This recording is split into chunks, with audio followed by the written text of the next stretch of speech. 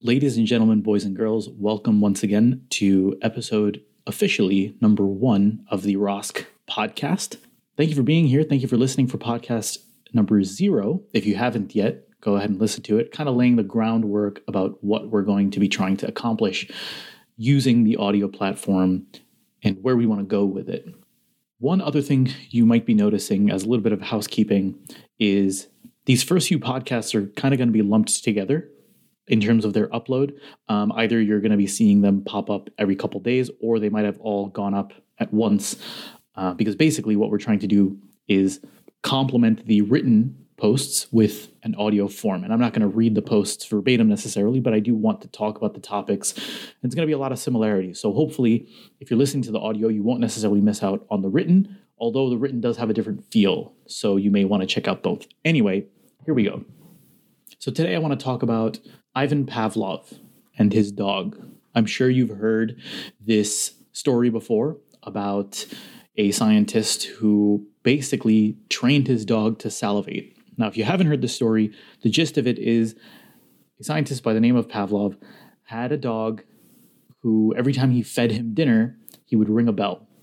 Eventually, the dog became accustomed to the bell ringing right before dinner, and so it got to a point where when Pavlov would ring the bell, the dog would drool, even though there was no food around or no food being served. Now, let's hold on to that thought as we go through this particular podcast. Recently, well, I say recently, this happens to me almost all the time. I had one of these moments where I was ruminating, I was just festering on a particular thought that I had, an unpleasant interaction that I had with someone. And you know how you get into an argument with somebody or you get into a disagreement and it's like days later you think about what you should have said and what you could have said? It's that type of thing where you're thinking about the situation well after it's already occurred. The funny thing is, in this situation, and this was one of many situations, I found myself out loud rehearsing what I would say to that person if I had the chance to say it to them. And the thing with me is, and I don't know why I do this, I say it in its entirety and then I say it again and again, and I keep living it over and over again. I think because I'm trying to simulate in my mind a feeling of succeeding in the argument. What's even worse is that this particular situation that I had, the incident didn't actually occur. It wasn't me thinking about what had happened. It was me thinking about what could potentially happen, an interaction I could potentially have. And I want you to let that sink in for a bit. I was practicing a response to something with someone that hadn't even happened.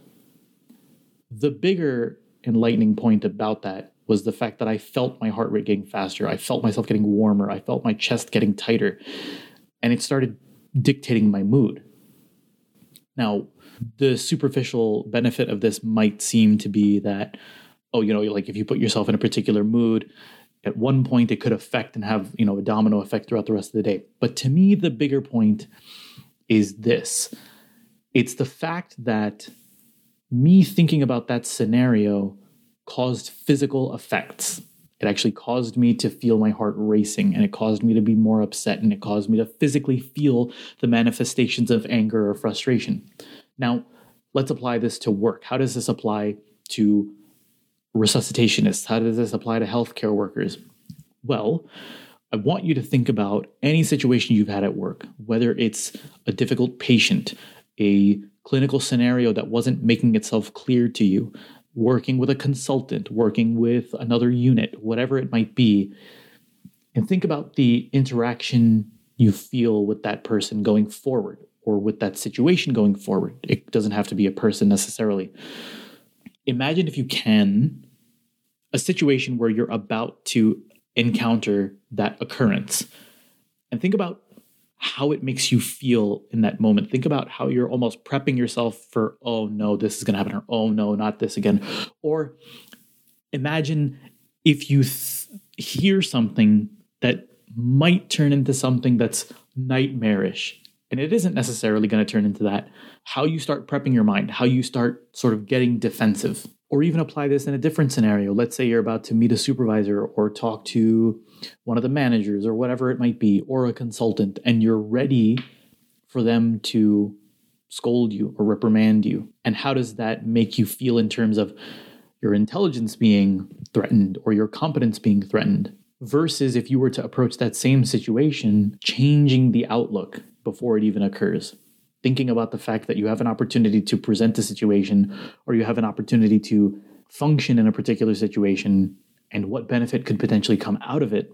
Getting yourself potentially excited, maybe excited is a strong word, but somewhat interested and looking forward to the possibility of learning from that scenario and growing from it. It might be difficult to imagine, so the next time you're in a situation like that, try it, but also sit down and close your eyes and envision don't close your eyes if you're driving. Close your eyes and envision a situation like that would normally bring you fear, and start to think about those situations in the past that have occurred where the outcome was good. Not necessarily if the patient outcome was good, because sometimes we don't have a control over that, but the cohesiveness of the team, the communication between the team, the volume of the room, all of those things. If you think about how good those particular instances were, and then think about how good it felt afterwards, really ruminate in that, really sink in and let that soak. Then you now have a particular opportunity to ask yourself questions. How did that feeling end up coming about? How did I maintain that feeling? What made that feeling go away? And the biggest question, what can I do next to make that feeling come back again? Now, speaking of Pavlov's dog initially, can you begin to see the connection between these two things? The common denominator here, there's two significant points in this. Number one is that you're in control. Pavlov's dog wasn't necessarily in control because he was trained to listen to a bell.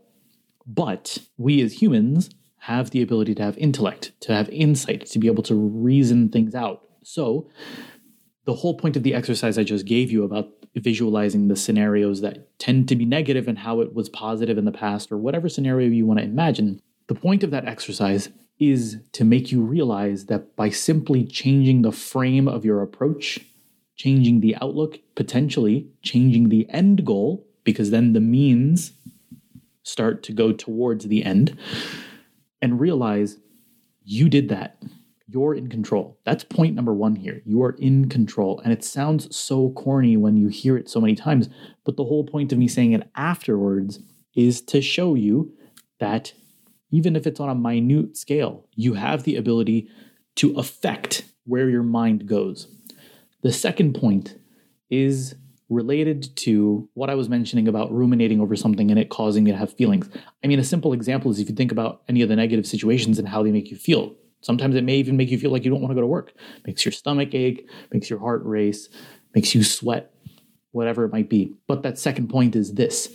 The feelings you associate with an event, even if the event hasn't occurred, are likely to dictate your physical response to that event, as well as potentially guide your next reaction. And that reaction can be positive or negative. That's up to you.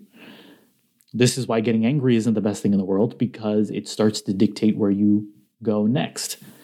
Sometimes that anger, sometimes that frustration, sometimes that feeling of wanting to be vindicated, of sort of, one-upping the other person when it comes to being snarky or insulting or whatever it might be in order to defend your ego. Maybe you subconsciously or even consciously won't feel good about doing that, and not feeling good about yourself will have profound effects on the actions you take after that because of frustration. There's a quote that people associate with Einstein that may or may not be associated with him, but the principle stands that the most important decision we make is whether we believe we live in a friendly or a hostile universe. Tom Bilyeu from Impact Theory talks about this quote a number of times, and the thing that he emphasizes a lot is the word decision, the most important decision we make, not belief we have. This is the point. You can choose to view the world through a particular lens, and you can choose to approach the scenarios you have at work with a particular lens as well. Making a decision is a lot more taxing than just letting things happen or believing certain things. This is something that's going to take trying and trying again and potentially failing. And the bigger thing is that this is going to take little steps that move towards a final goal. And the whole point of this community is to get together and be able to understand that you as an individual, or all of us as a group, need to have a long-term final goal with small milestones. Someone once recently mentioned, and I'll probably mention this in a future podcast or future podcasts, that if you were to take millions and millions of gallons of water and dump it on a giant plateau or a giant land mass, you would not get the Grand Canyon. But if you were to take that same volume of water and trickle it over a long period of time, then you get the Grand Canyon.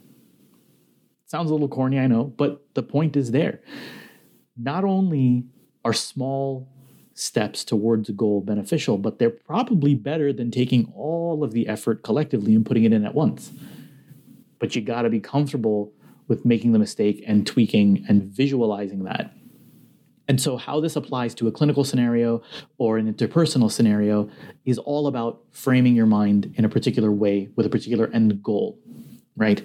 Approaching a situation knowing that it's difficult should not necessarily shy you away. It's not easy to deal with when you don't feel like you're competent in dealing with it. But if you keep remembering that every point is a learning point, that's why it's called a practice, right? A nursing practice, a PA practice, a medical practice, whatever it is, it's practice.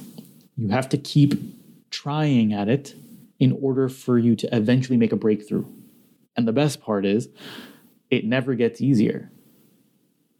Any experience you have, whether it's a mistake, an interest, a joy, you can fan those flames depending on how you frame your mind.